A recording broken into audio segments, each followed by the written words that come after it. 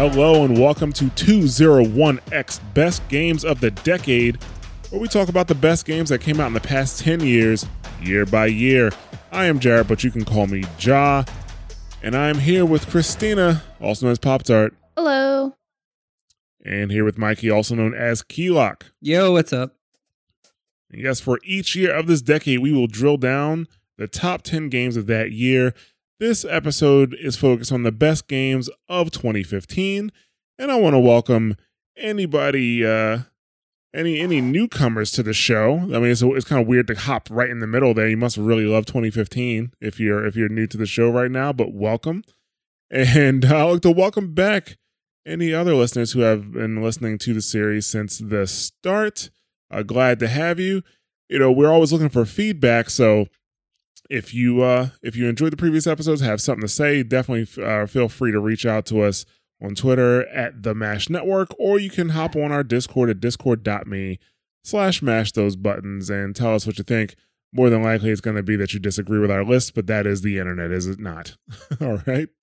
But yeah, so before we hop into our list for 2015, I just want to remind everybody about the lock-in system that we have in place. Obviously, game reviews, lists like this, they always have a bit biased, but at least we're being upfront with you on the ones that we are biased about. So our lock-in system, each host had an opportunity to pick a game from the year and lock it into the top 10, right? Now, when they lock in a game to the top 10, it does not grant a specific space in the top 10. Like, it doesn't give it a number, but at the very least, those games will go on the list. So those games will be announced, and like I said, there's only 3 of them because one per host. So those games will be announced as they come up.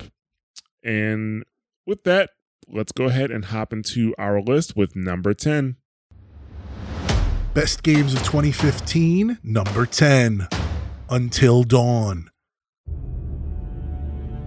Until Dawn takes the horror slasher genre and excellently adapts it to the game's format. The cast's outstanding performances, accompanied with creepy visuals and atmosphere, pulled players in, and the depth at which choices mattered made for a highly replayable experience. The game may be short, but that helped Supermassive focus on its execution, which they did well.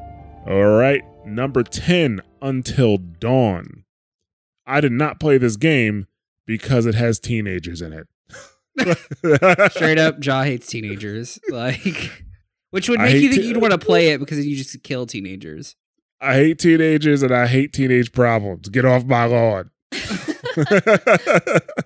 No, like, it's just, yeah, it's very rare for me to play a game where, teens are the lead and they have teenage problems, and I enjoy it. So I'm gonna let you guys, because both of you had this game on your list, so you really enjoyed this game. I didn't really play much of it, but I've seen videos on it, and so I'm not good with scary games. This was going to be like my intro to scary games, and then I chickened out. But I really like the story writing in this game. Like, I don't know, it was really funny. It felt like super like old school horror thriller kind of style. Like, everybody's making the wrong decisions, and even if you make a decision that's the right decision, you're still dead. So, but Mikey can take it away because you played this game. I played this game a lot. By a lot, I mean one night with a bunch of friends, and we started it and we finished it in a night. The game was so good that we literally like, we started at like 3:00 in the afternoon and we played it all the way to like 5 a.m. in the morning, finishing it. We were like passing the controller, and it was just very, it was like watching a really, cheesy ass teenage slasher movie for the most part. Like, it was really good. Supermassive did a good job. The visuals were good. The acting was teenage bullshit, which was great because it fit the scene. It did a lot of heavy rain, like quick QTE shit.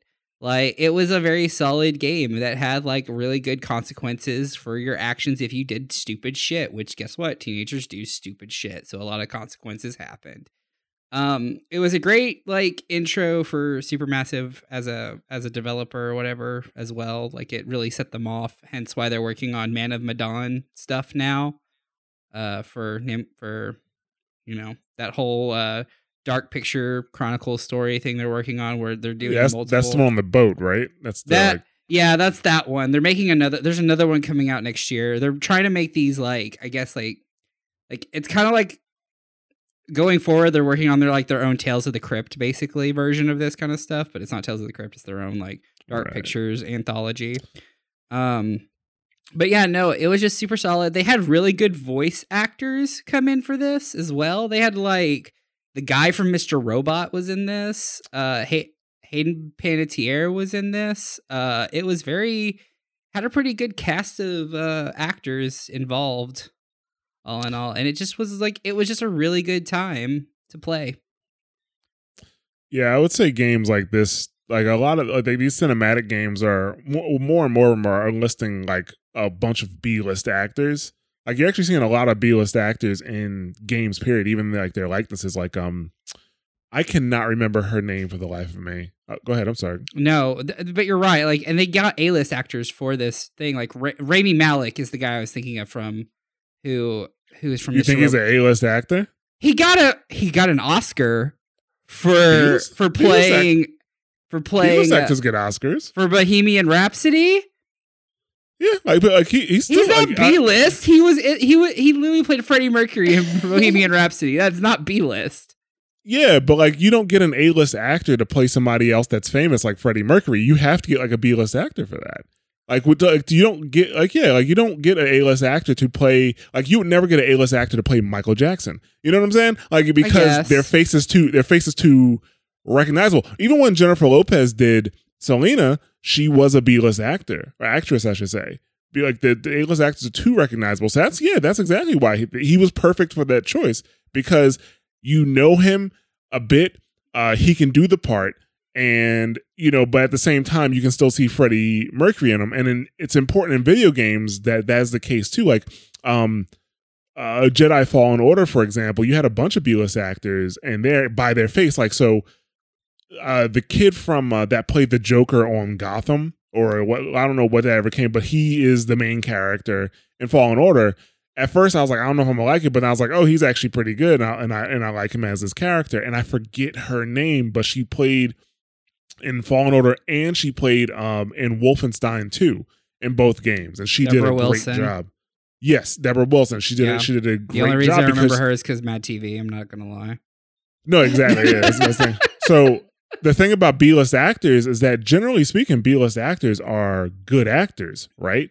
But they just don't have mass appeal, which works out for us because they're good actors. They can do their job well, but they don't have mass appeal, so they fit very well into these video games. And so a game like this, like like I said, I didn't play it because of the teenage aspect of it. I knew I just wouldn't like it. Every time one of those fucking teenagers died, I'm like, fuck, thank you. But at the same time, like when I was watching it, like I was taking a look at the YouTube videos and stuff like that, I can see like in terms of how the game played and the quality of the writing and the quality of the scenes, I can see why you wanted to make sure this was on the list. So I didn't fight you too much on it on getting Until Dawn onto the list. So I think it does deserve a spot for 2015.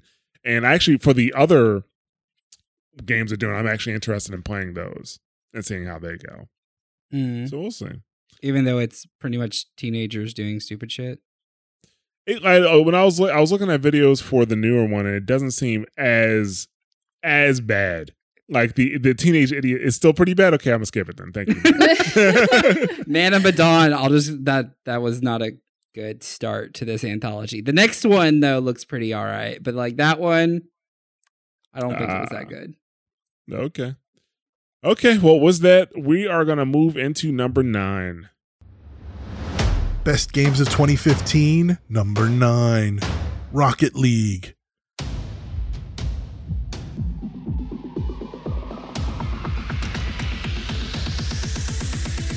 Soccer and cars? Sure! At first glance, Rocket League is a fun, chaotic game to play. Use your car, get the ball in the goal. Under the hood, however, Rocket League has incredible depth that has spawned its own esports league. Matches are fast, thrilling, and your controls are precise. Players that put the time in are rewarded by the skills they develop to give them an edge over the competition. Rocket League is a simple concept with superb execution.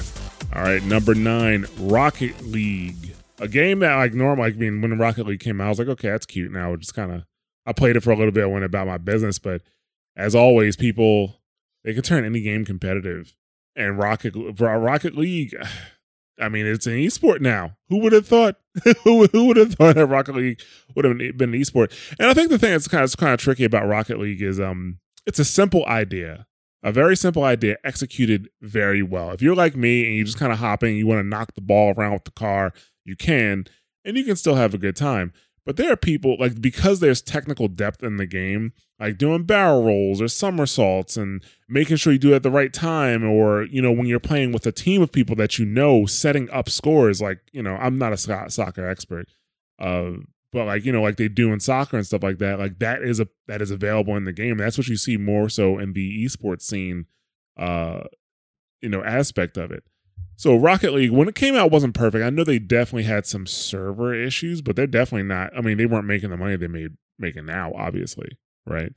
So Rocket League, you know, I think it deserves a spot on this list because it's a good game. It's still getting played. I mean, it is a live service, but like it gets high marks every single year. The developers staying on their toes. It is a game that is balanced well for both the low level and the high level play. And yeah, they did a good job. I mean, there's really not much more I can say about it. Yeah, I mean, Rocket League. So first off, I think this was my lock-in pick because I didn't have too many options this year. This was your lock-in pick. Yes, it was. So I just want to say, like, when Rocket League came out, though, like, it was weird to see, like, everybody was playing it. Like, my brother's like, have you heard of Rocket League? This game's amazing. I'm like, yes, I have. I played it for 2 minutes. I'm not competitive, so like I didn't really play it for too much. But the impact that this game has had, like the crossplay that it started doing, like started opening the crossplay servers for like everything else, because it came out first on PS4 and PC, so you could do crossplay between that. And then Xbox came out, and then Sony was like, no, we don't want to do it between PS4 and Xbox One. Then Nintendo had their version on the Switch come out, and then they were open to everything. So like the kind of like things that pushed, I guess Sony finally decided, or they're still working on deciding, I don't know. But like the fact that this started pushing the envelope of like, hey, we should start doing crossplay between all consoles was like pretty dope. And the impact that it's had on esports is really insane too, just because it's super friendly. It's user friendly. It's kid friendly. It's everything friendly. So if you have like esports going on in like high schools, a lot of places, it depends on where you're from, but a lot of places don't want you to be playing like Overwatch or Counter-Strike or whatever, because it's still shooting elements. Whereas Rocket League is good for any environment. So yeah, it's esports everywhere. It's amazing what you can do with a car, a ball, and goals. I don't know. Like, it's just like soccer and cars. Like, it's so simple and such a good idea that like no one, like, who would have thought like it would have taken off so well, but they did it so right. Like, they just did it so right. Well, that's the thing. You got to give it up to the dev team, because it's like, how do you translate soccer and the different moves in soccer and not necessarily the positions in soccer, but the different strategies that you can take in soccer, and then translate that into a game with cars. Yeah. You know? And kudos to the esports scene also kudos to the devs for making it easy to watch. Like you can very easily turn on Rocket League and just be able to instantly know what's going on and to see what's happening in the match. Yeah, I mean, that is a key to esports. Some games struggle with that, like Overwatch struggles with that a lot, you know. So yeah, like it's one of the key to a decent esport game is that somebody can turn on and understand what's happening. You know, versus having it, you know, it didn't even be explained to them as it's happening. So, right. Yeah. Anytime people ask about it, I'm like, oh yeah, it's soccer with cars. And they're like, oh, okay. But people ask like, oh, Overwatch, what's that? I'm like, okay. That's a deep question. Here we go. Here's my 5-page thesis. Yeah. Right. Okay, well, let's go ahead and move into number 8. Best games of 2015, number 8, Bloodborne.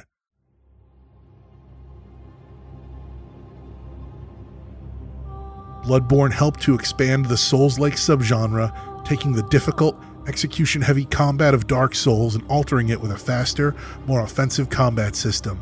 The gothic horror setting is terrifying, yet gorgeous at the same time. Bloodborne has a lot of depth and offers many mysteries to unravel. The only thing you have to wager is a pound of flesh. All right, number 8, Bloodborne. Now, I'm going to be straight up honest with you. I did not play through this game because I couldn't get past the aesthetic. It was just too gray for me. Like, it was too gray, too boring to look at. But the combat itself, like, I could. That's why I wrestled with it so much. I could clearly see it. The combat was dope. Like, the combat was good. You know, it was well. I mean, obviously, it was like the combat sourced from Souls, but being able to switch from like heavy to light weapons and attacks on the fly, that makes a world of a difference. That makes in my opinion, an action game way more engaging. But to have the weight of Dark Souls kind of behind it, where you get punished for your mistakes pretty heavily. Right, but then it also did enough to vary itself from being a Souls game. Like, it didn't really, you didn't really rely on blocking that much in this at all. You had to parry with the gun. You had to dodge. You had to move. The mechanic of when you lose health, if you go back in and try to hit them, you'll get health back. Like, it's a very aggressive game, very comparatively to, like, I'd say a Souls game doesn't feel like all that aggressive. You can kind of play Souls very passive, but like in this, you have to kind of like play it really aggressively, and you get punished if you're just backpedaling the whole time. So. Right. I will say, as someone who swore off Souls games for the rest of their life, I was very tempted to play this game. Yeah. It's just, I know you hate the aesthetic, but I love the whole idea of gothic horror, and that's pretty much what this like bled out everywhere onto the page for me, and it was really cool for me. The weapon switching, the trick weapons was a great mechanic. I love the Kirkwall hammer. I think it's dumb, but I love it. Like the fact that I can have a great sword and then just put the great sword into the sheath and then pull it, and then out comes this giant fucking hammer. Like, just really made me really happy. Like, there's a lot of good, cool trick weapons in the game that just changes how the game plays. Yeah, I get you. And the thing is, I don't necessarily mind gothic horror, right? But it just really felt like they drained all of the color out of this game. Like, gothic horror obviously is not known for being colorful, obviously, but at the same time, it just looked and felt so bland. As I'm looking, I'm just like, I can't justify. Like, I don't want to be playing this game and then just get bored with how it looks and then end up not liking it because of it. Which is rare. Like it's just the aesthetic of the game. But other than that, like everybody I knew was playing it. I've sat and watched friends playing. I'm like, this is a pretty dope game. I mean, I don't think I would have cared about the story too much, to be honest with you. Yeah. But like, still, no. But Bloodborne, I think it was one of the better games that came out that year. Hands sure. down. Absolutely. Yeah, not much more to say about that. Let's move on to number 7. Best games of 2015, number 7. Halo 5, Guardians.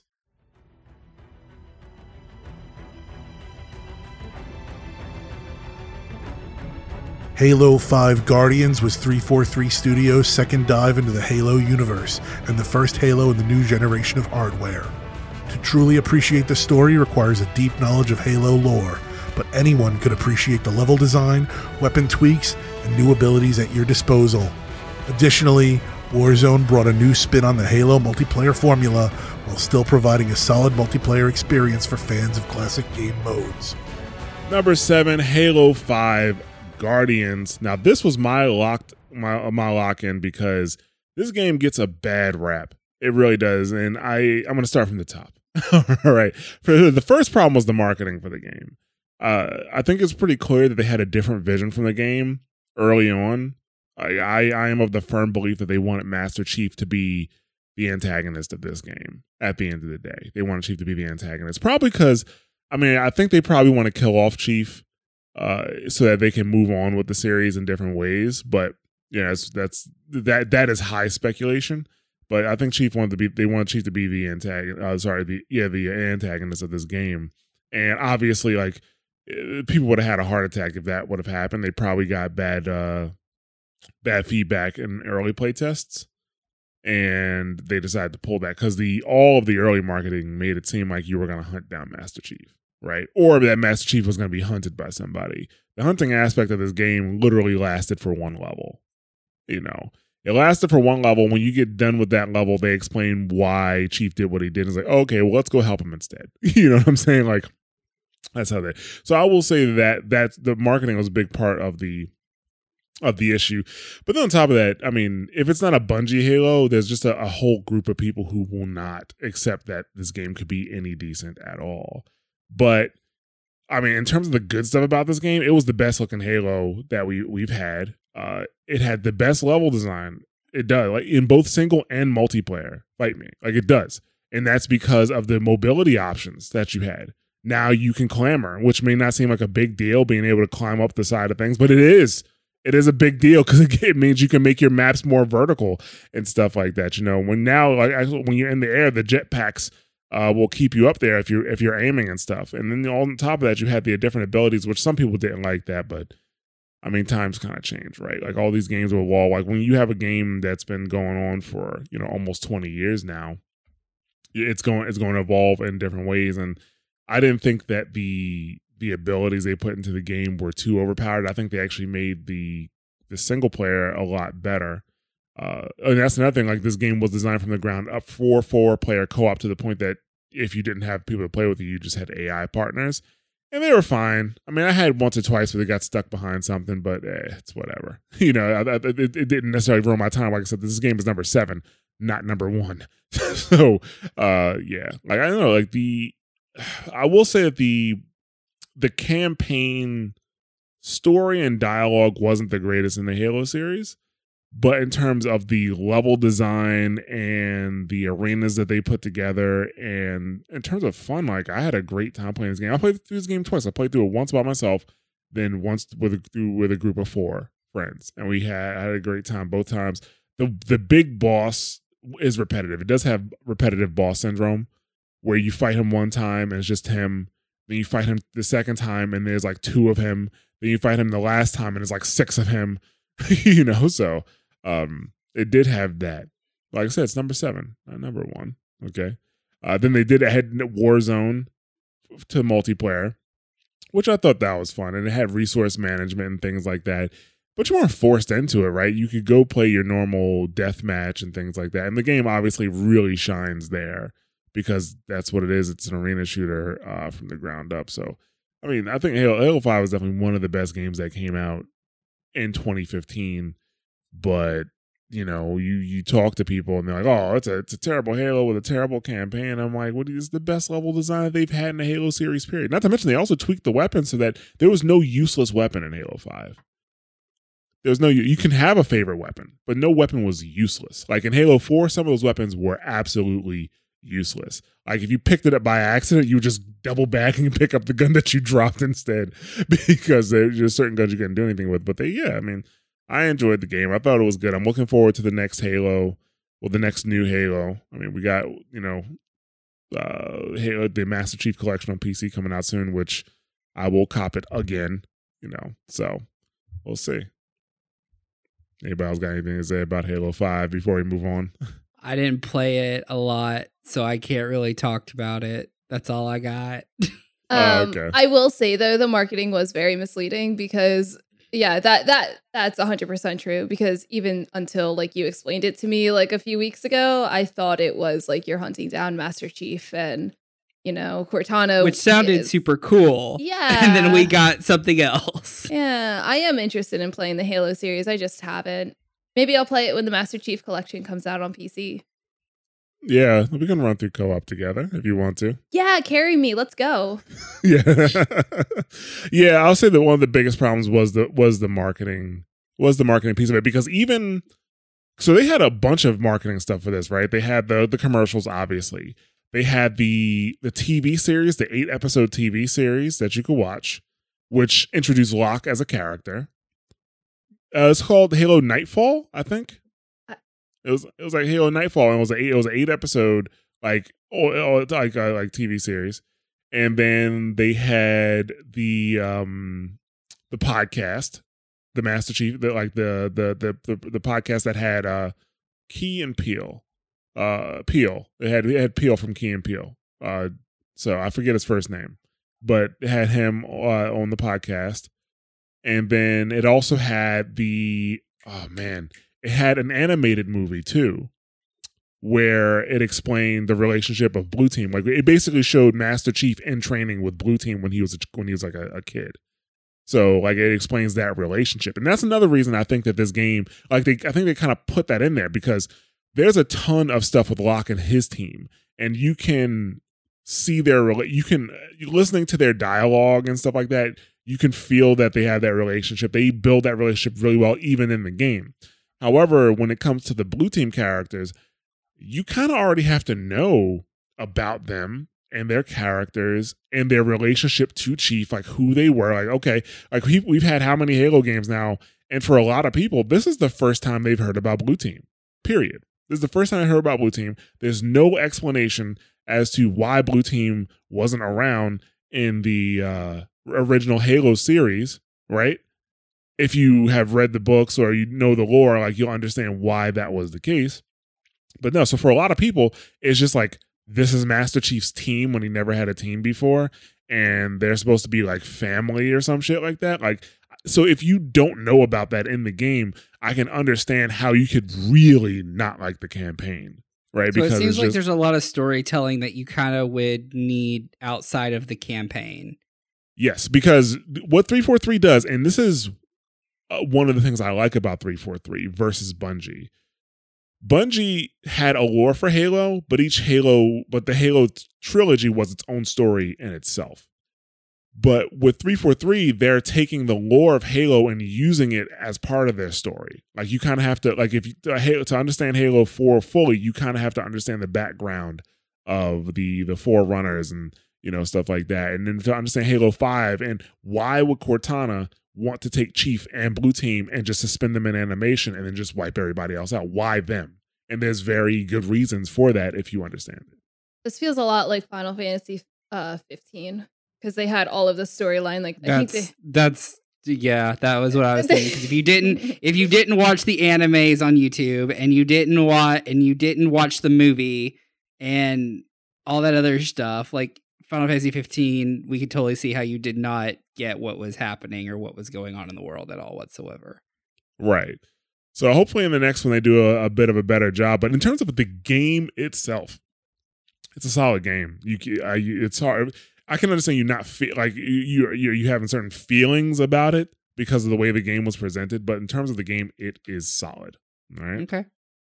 So let's go ahead and move into number 6.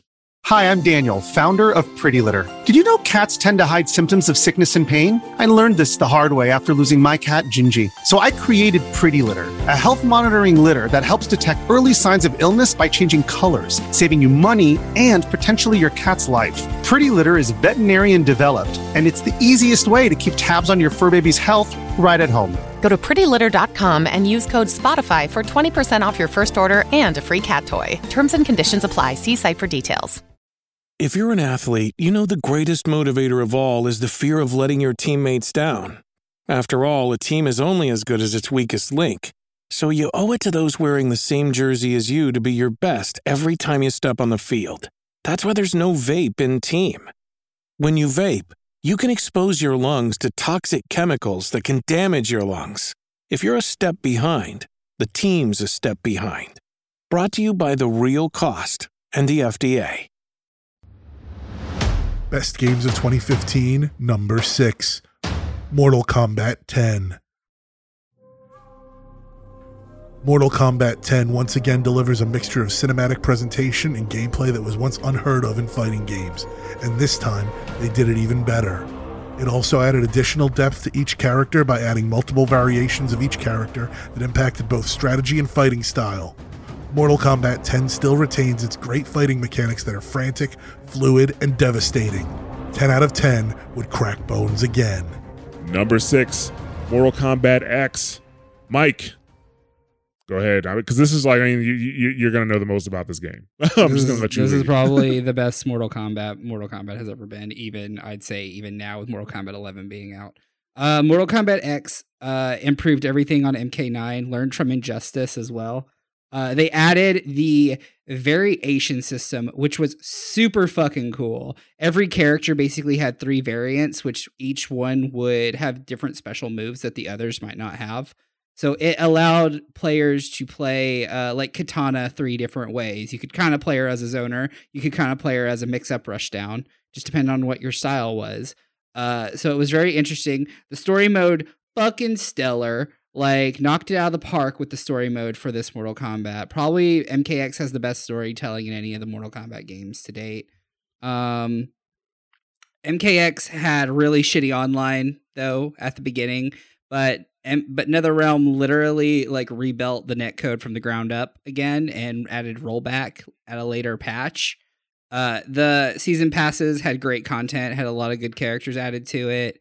It's just they added back the run system in the game, which made combos really interesting. When you got to launch people, you could use the run to like go and catch it. It was hard to do, but like still really fun. Execution was a little rough in MKX, but still easy to get into. It was just overall, it was just super fucking good. It was like probably the best Mortal Kombat game to date, hands down. Like I know people that still play MKX instead of MK11 right now because they just enjoyed the combat of MKX so well. The roster was really good at the get-go too. They aged a lot of their characters, which made them look super neat. Yeah, it's just great. It was just a great game.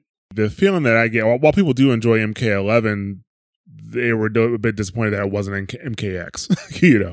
Yeah. Is 11 the one they introduced Cassie Cajun? No, this is the one they introduced Cassie Cajun. That's the only, like... I meant to say X, sorry. I don't know my numbers. It's okay, yeah. X is where they introduced the combat kids, which kind of... People were like, who are these little shits? But some people liked some of them. Like, I liked... the bow staff guy a lot, Kung Jin, and a lot of people like Takeda, the robot ninja that was basically the son of Kenshi, and he was trained under Scorpion, so he had like cyber ninja Scorpion stuff, which was kind of cool. They tried to... Jackie was a little weak, but I think they did a lot with Jackie in MK11. Cassie is... Cassie, I don't know what to say. It's Johnny Cage's daughter. And Sonya's daughter. It's very awkward.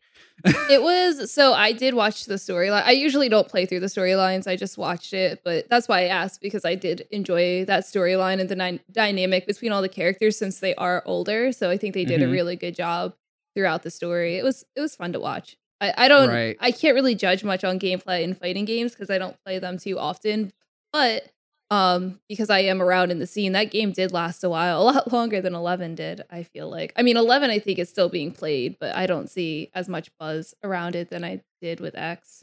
The cool thing about X is it had what got people in, but there was like a real good depth to the game.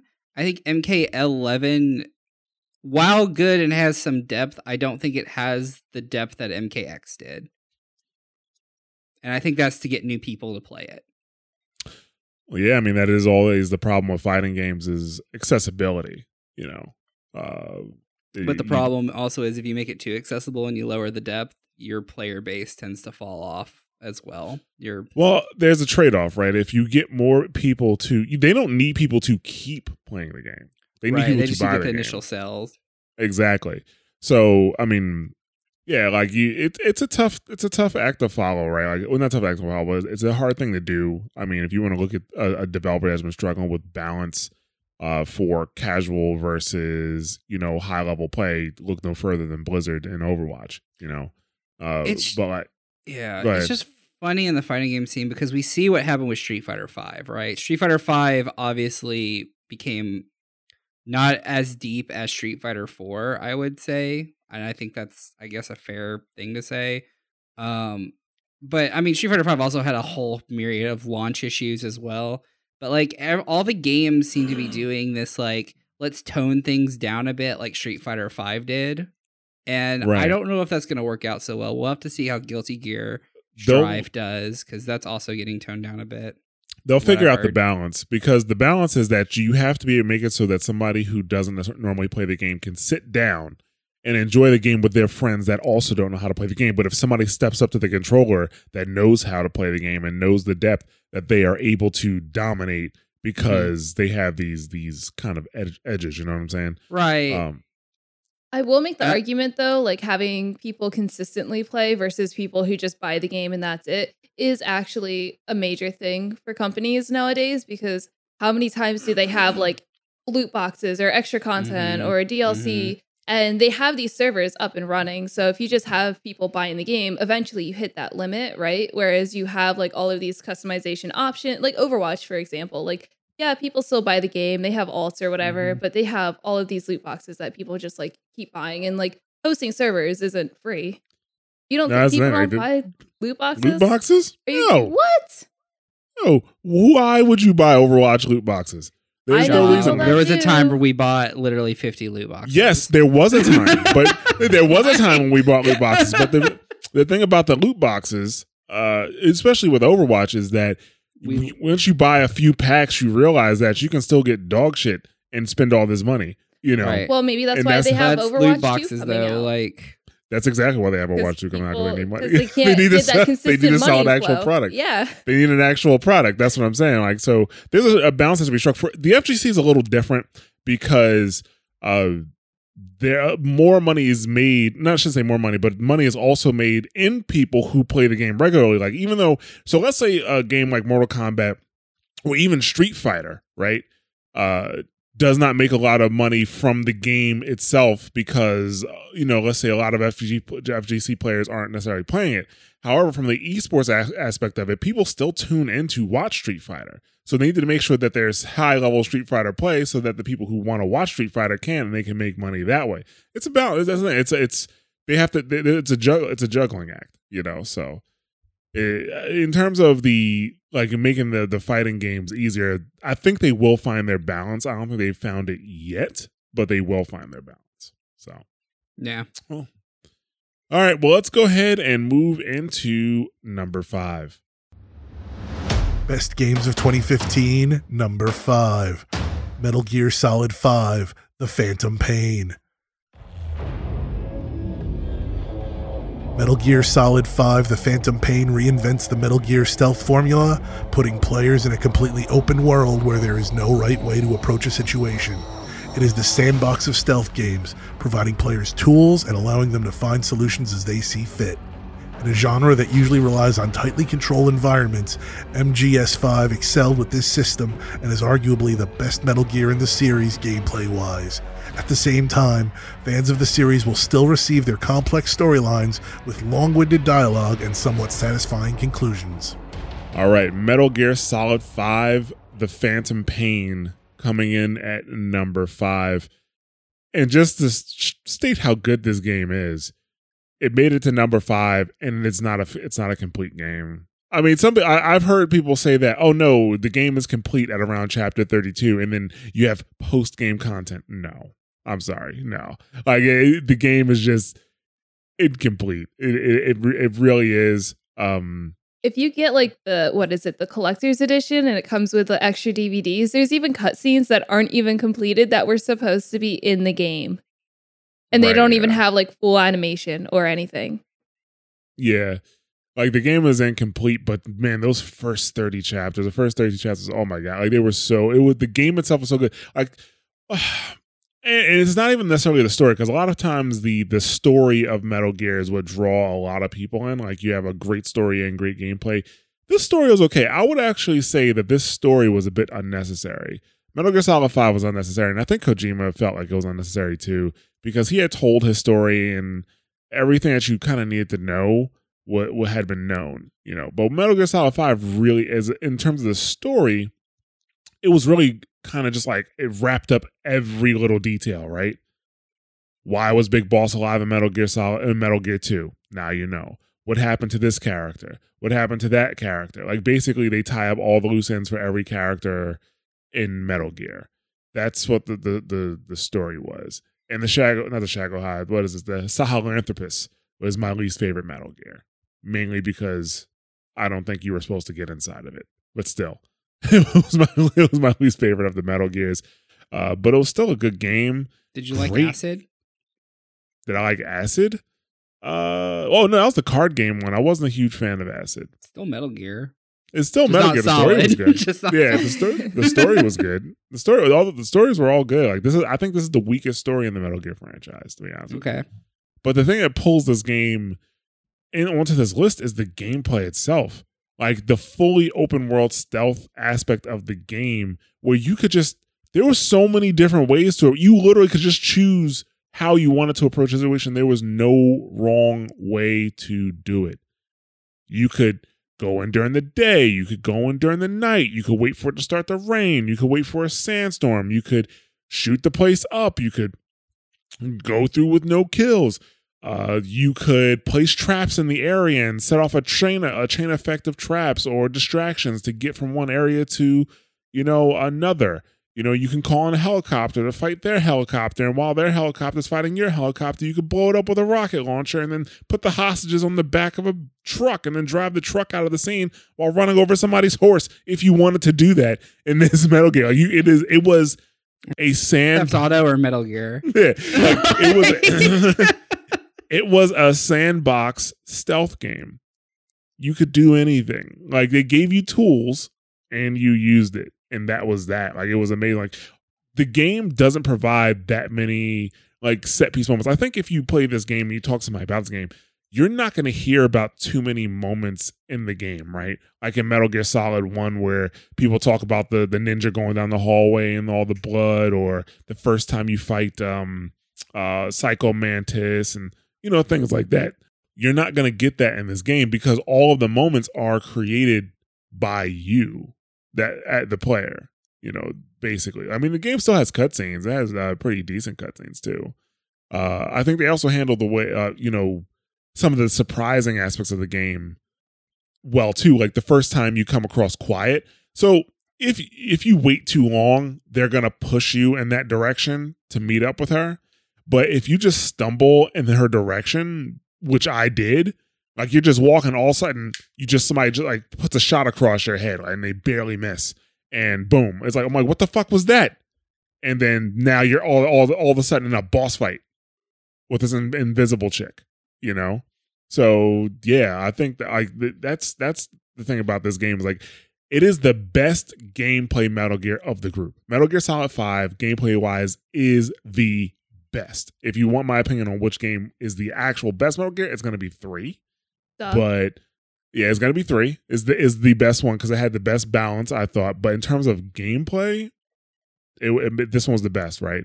And it like even when you had to go back to certain areas to do like something, like maybe you went to an area early and you cleared it out and you got something from there and you had to go there for a specific mission, you still like you could approach it in so many different ways.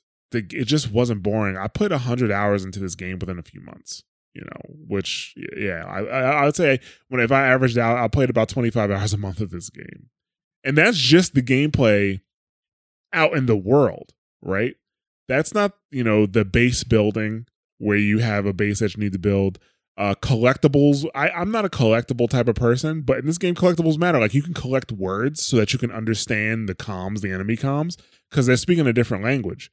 And you can collect words to understand the different words that they're saying. So that's something you can collect. You can collect soldiers.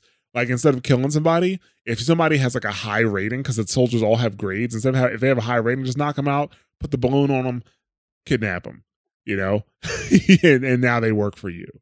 So you had companions like Quiet and Dee Dee, which were pretty cool, and then you also had that robot, but I never used it, to be honest with you. But yeah. Well, go ahead, Christina. I will say, I did have this like internal debate with myself about even trying to fight this game off the top list because it's not a completed game. But the thing is, the gameplay is so solid, and if the storyline was fully completed, like if everything in this game was completed, it might have even been like a contester for like number 1. Like it could have been number 1. Right. Yeah. Like there's a clear cut in this game when Kojima pieced out. Clear cut. Yeah. Because after things like Chapter 32, like that Chapter 32 is normally what you would think is the end of the game. It's where the story of the Sahelanthropus kind of wraps up and stuff. And then after Chapter 32, it goes up to Chapter 46, and you get cutscenes. But a lot of the chapters that you have to play, you're replaying them. you're replaying chapters at harder difficulties, and you get cutscenes in between. There's a few new chapters. You even replay through the entire first chapter again after a certain event, so that you can see how the first chapter kind of told you what was going to happen throughout the game. So there is that stuff, but it's just not really. Yeah, it's not the same. So, but yeah, that's why it's number 5 and not number 1. But it was such a good game. It was an excellent game, and it really sucks that they couldn't finish it out. I don't know what happened between Konami and Kojima. I wonder if he told them he wanted to make Death Stranding, and they were like, "Fuck that noise." He was working on Silent Hills, so I don't know what happened there, but I will always mourn the loss of Silent Hills. That just the demo, the things they were showing us on that game, and the PT demo. Right. Yeah. Rip. Yep. Rip. But yeah. So yeah, the Metal Gear Solid 5, excellent game, deserves a spot. Let's go ahead and move into number 4. Best games of 2015, number 4, Rise of the Tomb Raider.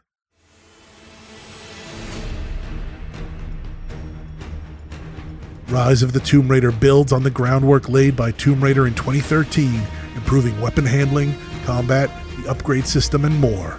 Crystal Dynamics also added more tombs, puzzles, and wildlife to the game. Rise of the Tomb Raider combines that with great story and pacing to deliver an excellent experience for players.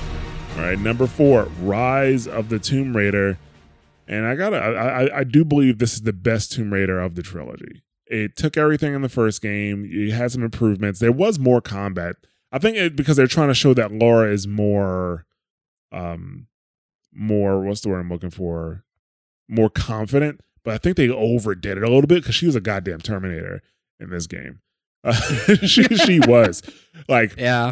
In the first one, there was a really good reason to stealth around, because if you got into a fight, there was a chance you could die. In this one, the only real reason to stealth around, in my opinion, was just to get the extra XP, which I did so I can level up faster. But if I got caught, like, oh well, sun's out, guns out, like that's it's time to go. Like that's what kind of happened. So they did improve the combat. The combat wasn't a slog. Well, actually, the combat in the first one wasn't a slog either, but it wasn't perfect, which is why it was good to stealth around. This one is kind of like, okay, well, just say hello to my friend Mr. AK-47 here, and you shoot him up. But I think they improved some of the action sequences. Like, so a lot of the set pieces in the first game were you didn't have to take a ton of action, right? Like, if you're like going down the river, you just have to dodge certain things or get impaled and die horribly. Yeah, make jumps at certain times. But in this one, it's like as you're running away from a chopper that's shooting up the bridge behind you, and you got to make the right jump at the right time, and also execute so you can use a tool to make sure you latch onto the other wall. Like, it was just more active. The set pieces in this game, her new tools make her a bit more mobile. And like I said, you come across more sections of the game where you rely on fast reactions. There's still I think the amount of hidden tombs was probably the same as in the first game, but I think they balanced the game a bit more toward the combat than the hidden tombs. Like in the last one, it felt more balanced. Like there was a balance between exploration, combat, and the tombs. And in this one, I think there's less exploration and more combat, and I think the same amount of tombs. But it was still an excellent game. I had a great time with it. Even though I will say that when you finally get to the supernatural part of it, where you're like they're like, oh well, these soldiers can't die. Why can I kill them then? Like that's because that's what they were coming across. Like, oh, these like soldiers, they're immortal and they can't die. Like the people that you were looking for, and it's just kind of like when you actually go to fight them, it's like, oh, they do die.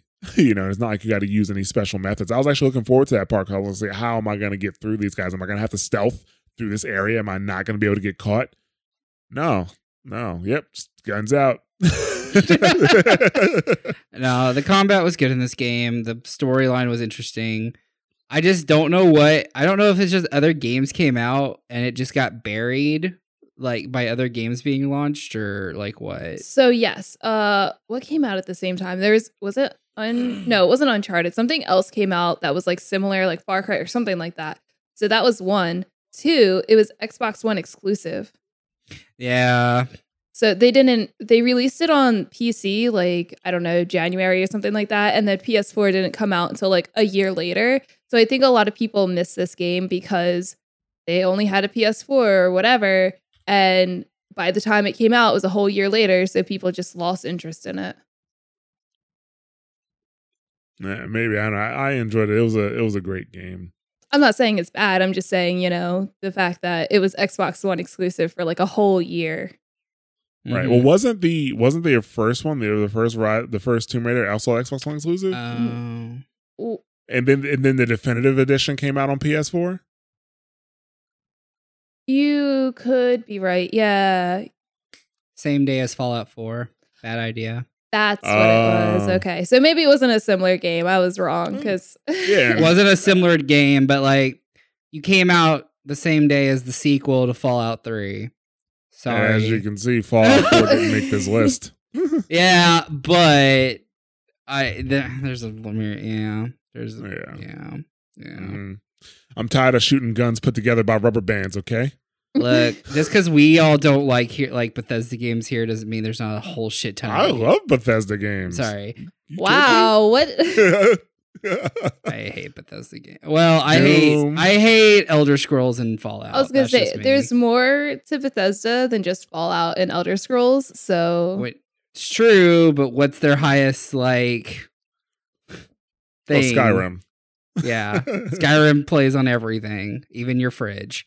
They took that joke from me. I've made that joke for years, and then they had the fridge joke, and I was like, "Ugh, man, I'm so smart." Yeah. Expect your check in the mail. Yeah, I wish. Okay, let's go ahead and move into number 3. Best games of 2015, number 3, Ori and the Blind Forest.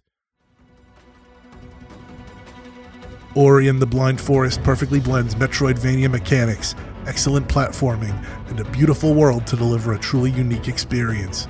Don't let the fantastic graphics and animation put you at ease, as the game's difficulty is anything but trivial.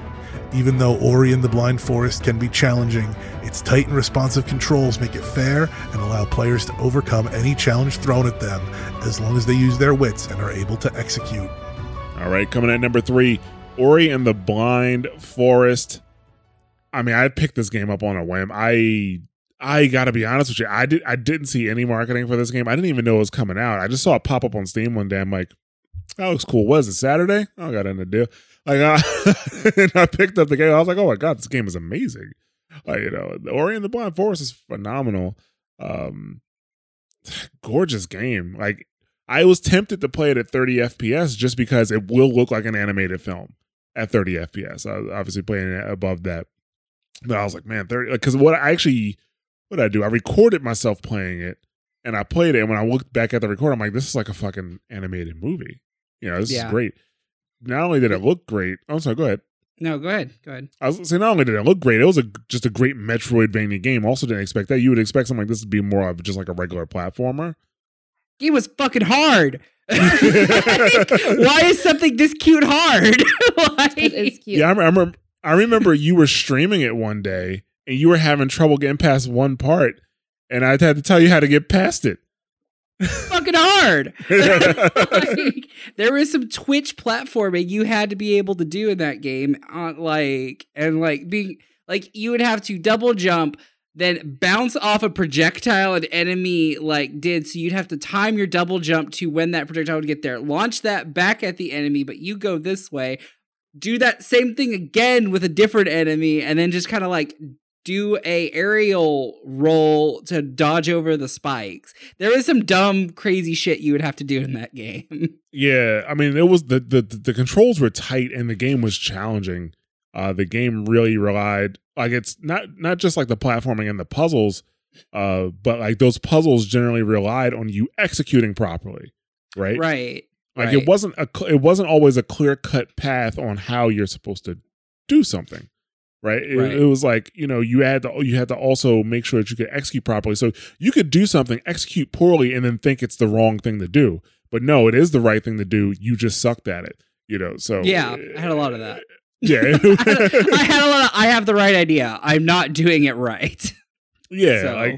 So- No, it was great. And then the dungeon finales I thought were excellent, especially the first one. The first one with the water, it was like, man, I died because I was just looking at it at first. Like I was trying to take it. You were taking it all in, and I couldn't because like it was like, no, you need to get out of here. Like right now, the water's rising, not for you to look at. It's going to kill you, please. Like that's what. The combat was good too. Like it wasn't too difficult. Like most of the a lot of the boss fights were really fun and very cinematic.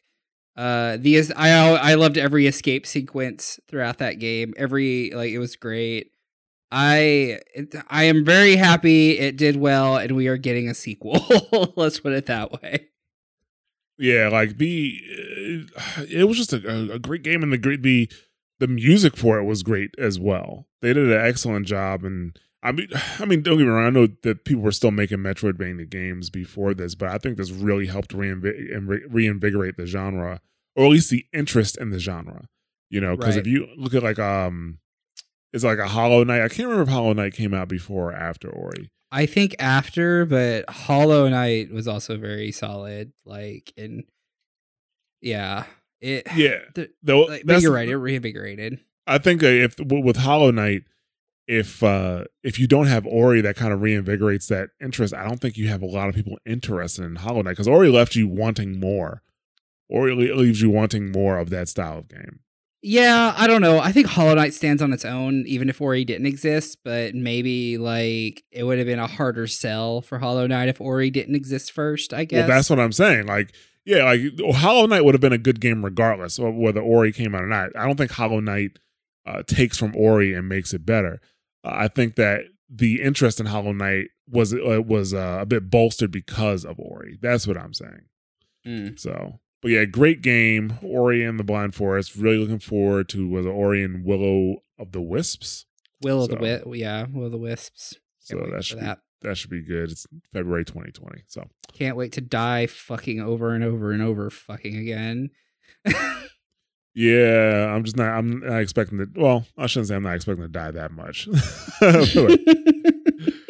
All right, let's go ahead and get into number 2. Best games of 2015, number 2, Batman Arkham Knight. Batman Arkham Knight is the final game of the trilogy and delivers the complete Batman experience. Players can traverse all of Gotham either by gliding in the skies or by driving the Batmobile on the ground. Players also face off with the largest assortment of Batman enemies the series has seen, following multiple story threads and bringing each to justice. Batman Arkham Knight combines stealth, action, and puzzle solving to create the greatest Batman game of all time. All right, number 2, Batman Arkham Knight. Another game on the list that I think kind of got a bad rap, mainly because of its PC port. I didn't see this game I don't recall seeing this game on any lists because the PC port was handled so poorly.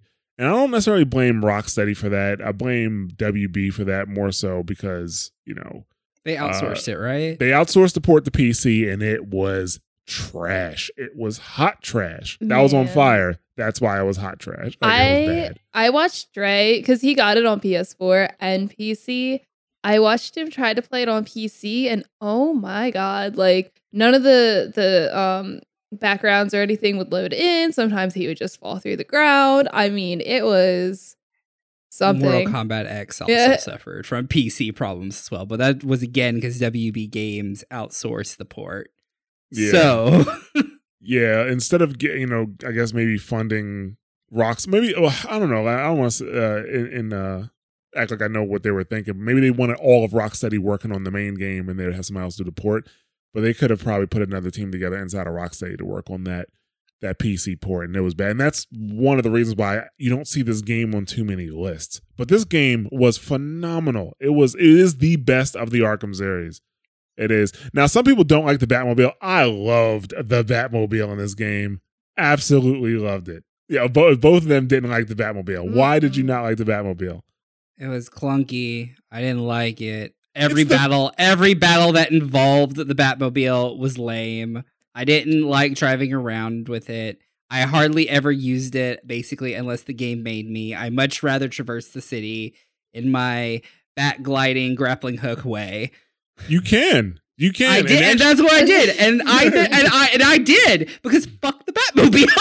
I did not care about it. Yeah, I wasn't a fan. I just don't like driving in games. So when a game forces you to drive in a game, that's the issue that I had with like Saints Row 4, where like you have all these superpowers, but occasionally you got them taken away, and now you have to drive. It's like I never drive in this game. Now I'm gonna suck at it because I don't practice, and that's why I don't like it. It's stupid that I don't like it. I will say that, but I just don't like driving in games. Yeah, except Mario Kart. Yeah, I thought the Batmobile was great, and it's a Batmobile. Like, it's big. Like, I don't expect it to be sleek, but the thing about it is like nothing really got in your way either. If you hit something, it just crumbled when you were in the Batmobile. Because it's the Batmobile. Because it's the Batmobile, exactly. So, and I mean, people didn't like to take combat because like, oh, Batman would never have the Batmobile turn into a tank. No, I'm just kind of like, I'm just totally like, would. yeah, but I'm just like, I enjoyed those. They weren't my favorite.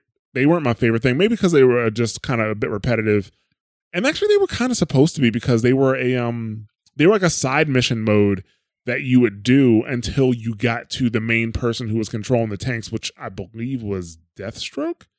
I'm pretty sure that's how you got Deathstroke because he had his own like super tank, and you fought him in it.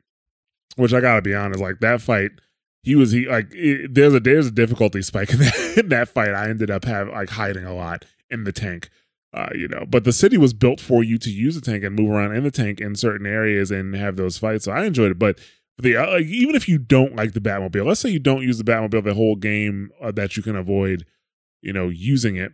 Which I'm sorry, but also bringing it back to the Batmobile, the music that played while you were driving in the Batmobile is fucking dope. Okay. But even if you didn't like that, like moving around the city, like you have all of Gotham to move around. You have the 3 islands to play around in. Like I said, you don't have to use the Batmobile. There's more than enough ways for you to traverse around the city using the Bat Glider and things like that. The combat system was improved and it was more fluid than ever. And I felt like I had more more control over my fights when I was actually fighting. And I think they did that because they wanted to put more enemies in the fights, right? Like you were fighting against more thugs in each fight. And also because of that, you had to use more tools in your toolbox, right? You had to really manage your enemies in some cases. That was one thing I liked better about the combat in this game over Arkham City is I felt like I actually had to use my tools. Versus in Arkham City, I felt like I could just have a counter battle all day. Yeah, like you would have to like stun this guy and bind this guy. Some fights required that you knew how to do certain moves. Like there's a fight when you're fighting. Oh my god, I can't remember his name. It's the guy who wears the pig mask. I cannot remember his name in the comic books. But in order to beat the people in his area, you had to knock them out with a specific move. So you had to kind of know how to do certain moves for certain fights. And the fact that you got to engage, like not only like, so his enemies, like his greatest foes, like Penguin and Two-Face, they weren't just in the game, right? You actually had to do stuff to get to them and capture them. You put them in the back of the Batmobile and then drive them back to the jail. Like you had to actually catch them and take them to jail, which I thought was pretty cool because of the conversations you would have with them as you're, as you're taking them back to the jail, or even going to the jail and walking around the jail cell with all the major enemies, or the fact that when you go into the police department, the farther you get into the game, the more the cells are filling up. Like at first the cells are all empty, and then as you go through the game, there's more thugs in the cells to the point that as you're like at the end of the game, all the cells are packed to capacity. All of the enemies are in their cells and stuff like that. And all of the major bad guys are also in their cells, and they talk to each other too, which is also pretty funny, So I liked it, a lot. I even liked the fact that the Riddler, the Riddler puzzles, a lot of them had to do with the Batmobile, which I thought was cool. So yeah, I liked it. I thought it was good. I liked the way they included the Joker in the game and the fact that he was with you the whole time. So I was gonna say that, like, from the beginning when the game was coming out and like the Joker was gonna be in it and everything, I'm like, come on, like this is so tacky. Like, just let him go, because the Joker's in the Joker's in everything. Like, just let it be. But then when you play the game, you're like, okay, this is actually not bad. Like, they did this very well. So I was not mad. Yeah. The only thing this game suffered from, which I think all of the Arkham games suffer from, is a bad ending. Is it? That's the only like thing. A battle, but like bad boss battle ending or bad story ending? Bad story ending. See, I liked how City ended because I thought it was cool that they actually did something that could have actually impacted the fucking world. But they kind of backpedaled it, so whatever. Yeah, I thought like the way that the story ended was weak. You know, even if because I 100% at this game, I did like there's very few games that I 100%, but when I found out that you can't get the true ending until you 100% the game, I didn't do the Nightfall Protocol until, cause I knew once I did it, I wasn't going back. So once I did the Nightfall Protocol, I 100% the game, and that includes getting all of the Riddler trophies, which actually that's another thing to bring up. You have several opportunities to fight alongside your allies in this game. Everybody except Batgirl. Everybody except Batgirl, but you fight with Nightwing, you fight alongside with Robin, you fight alongside with Catwoman, you know, and in order to actually finish the part with Catwoman, you have to get all the Riddler trophies, you know. Actually, you don't have to get all the Riddler trophies. What do you have to do? You have to do a certain amount of stuff for Riddler, and then you have to get the trophies in the rest of the city, and then you 100% the game, and then you activate Nightfall Protocol. And even that, to be honest with you, was like, it was a little confusing as to what they were trying to accomplish with the ending. So I think that's the only problem with the Arkham games in general, is that the endings are a bit weak. But other than that this game was phenomenal. I love it from top to bottom. Well, maybe not the bottom, but you know what I'm saying. Yeah. All right. We're going to move on to our number one game. Best games of 2015, number 1, The Witcher 3, Wild Hunt.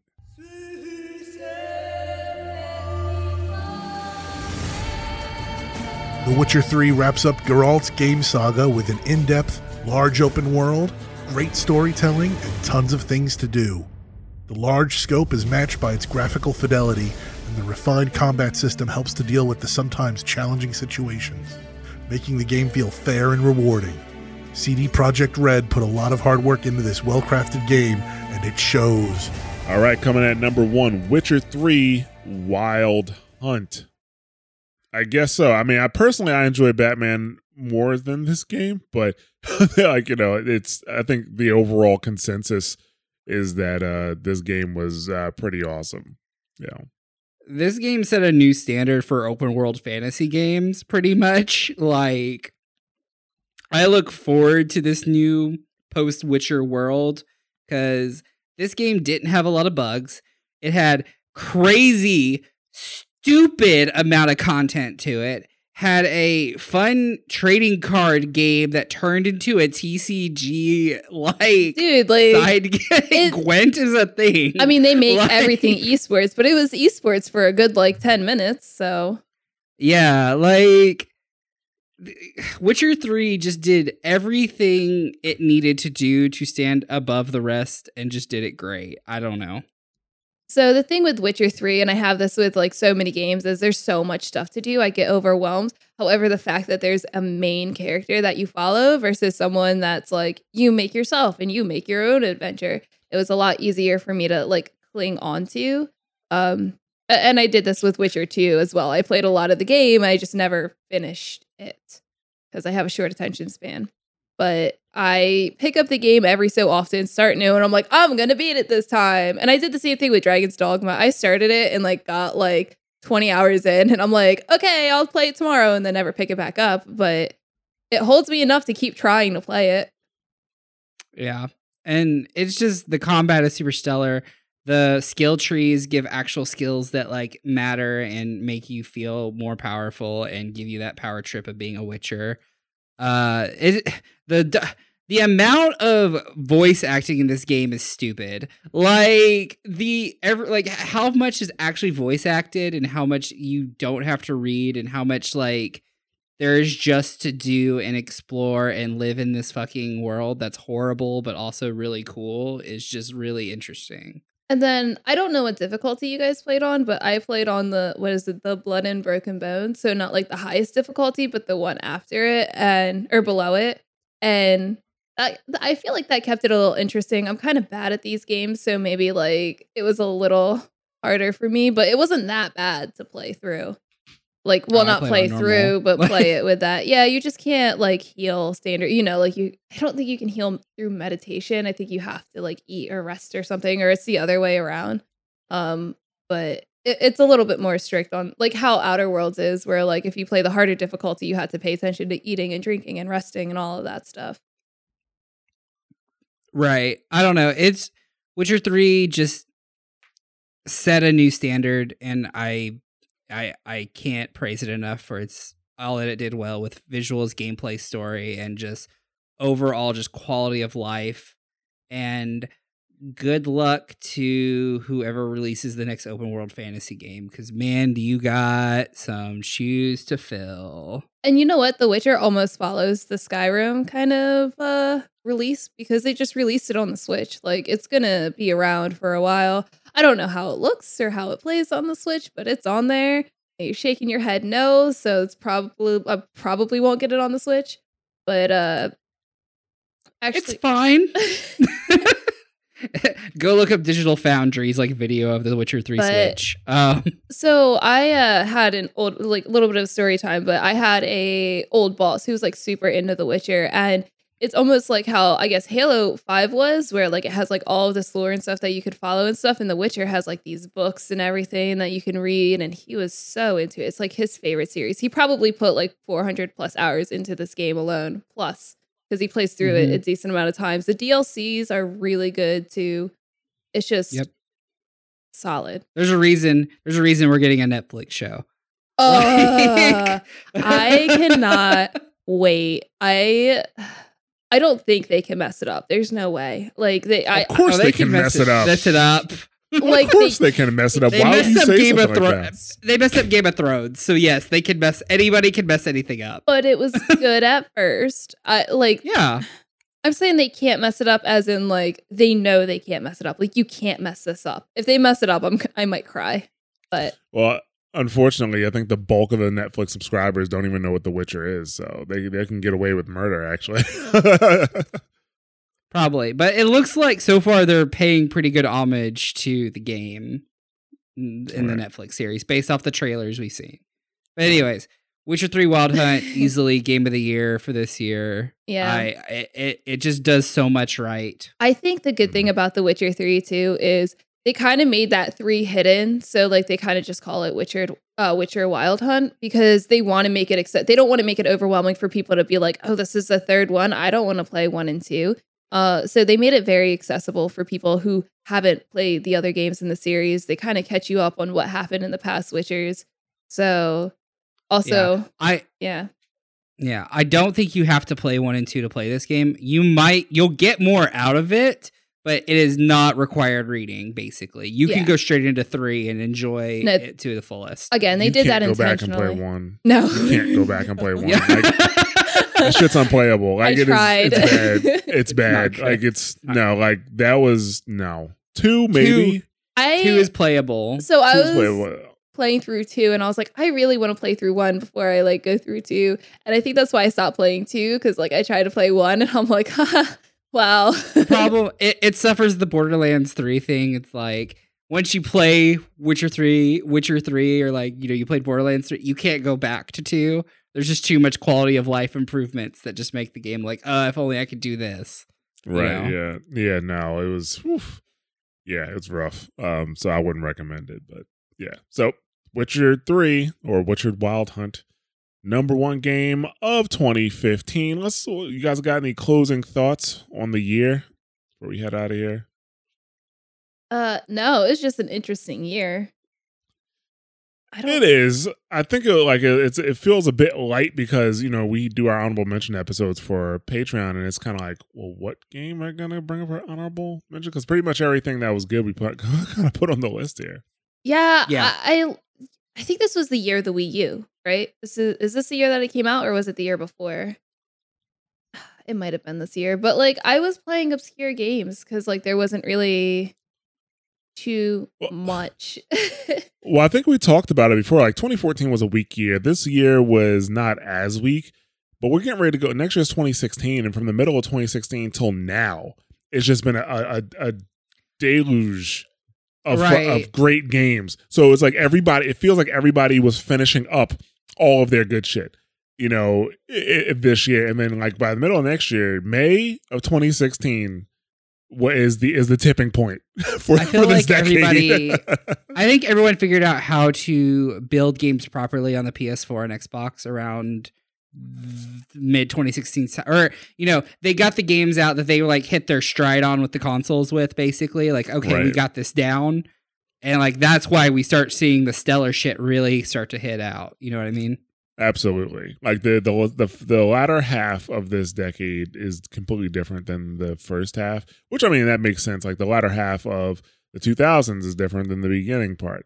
For example, the beginning part of the 2000s, you had Shenmue, and that game never would have got released in the second half of the 2010s, and possibly shouldn't have been released in the second half of this decade either.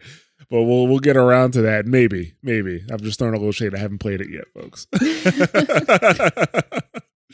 But yeah, no, I think this year it felt a little bit light, but we had these games that kind of help us bring it through. Batman, Witcher, Tomb Raider, Metal Gear, Halo, all great games that kind of will get you through the year. But after this is when shit starts to hit the fan in terms of great games coming out. So yeah, it was a light year, but it wasn't as bad as 2014. I think 2014 was the worst year of this decade so far. But with that, we are going to wrap up here. Thank you for listening. Like I said earlier, we are always looking for feedback, so you can reach out to us on discord.me/mashthosebuttons. You can reach out to us via email at contact@mashthosebuttons.com or Twitter @TheMashNetwork on Twitter. I'd like to thank our patrons, or our patrons. I always get that mixed up. Our patrons for helping to support content like this. We really do appreciate your help. And if you enjoy our content, you can also help support Mash Those Buttons and our content for as little as $1 a month and receive Patreon bonuses. And you can receive bonuses for this series specifically. If you are on the fan tier, which is $1, you will get honorable mentions. And that's where we kind of go through games that we thought were good and worth talking about, but didn't necessarily make the list. And if you are on the supporter tier of our Patreon, you'll receive honorable mentions and you'll receive the draft episodes where we actually drill down from the games that we had on our personal list down to the 10. So, if you're interested in that, just go to patreon.com/mashthosebuttons. You can access those rewards right now. So thank you very much once again for listening, and we will catch you guys next time. See ya. Bye.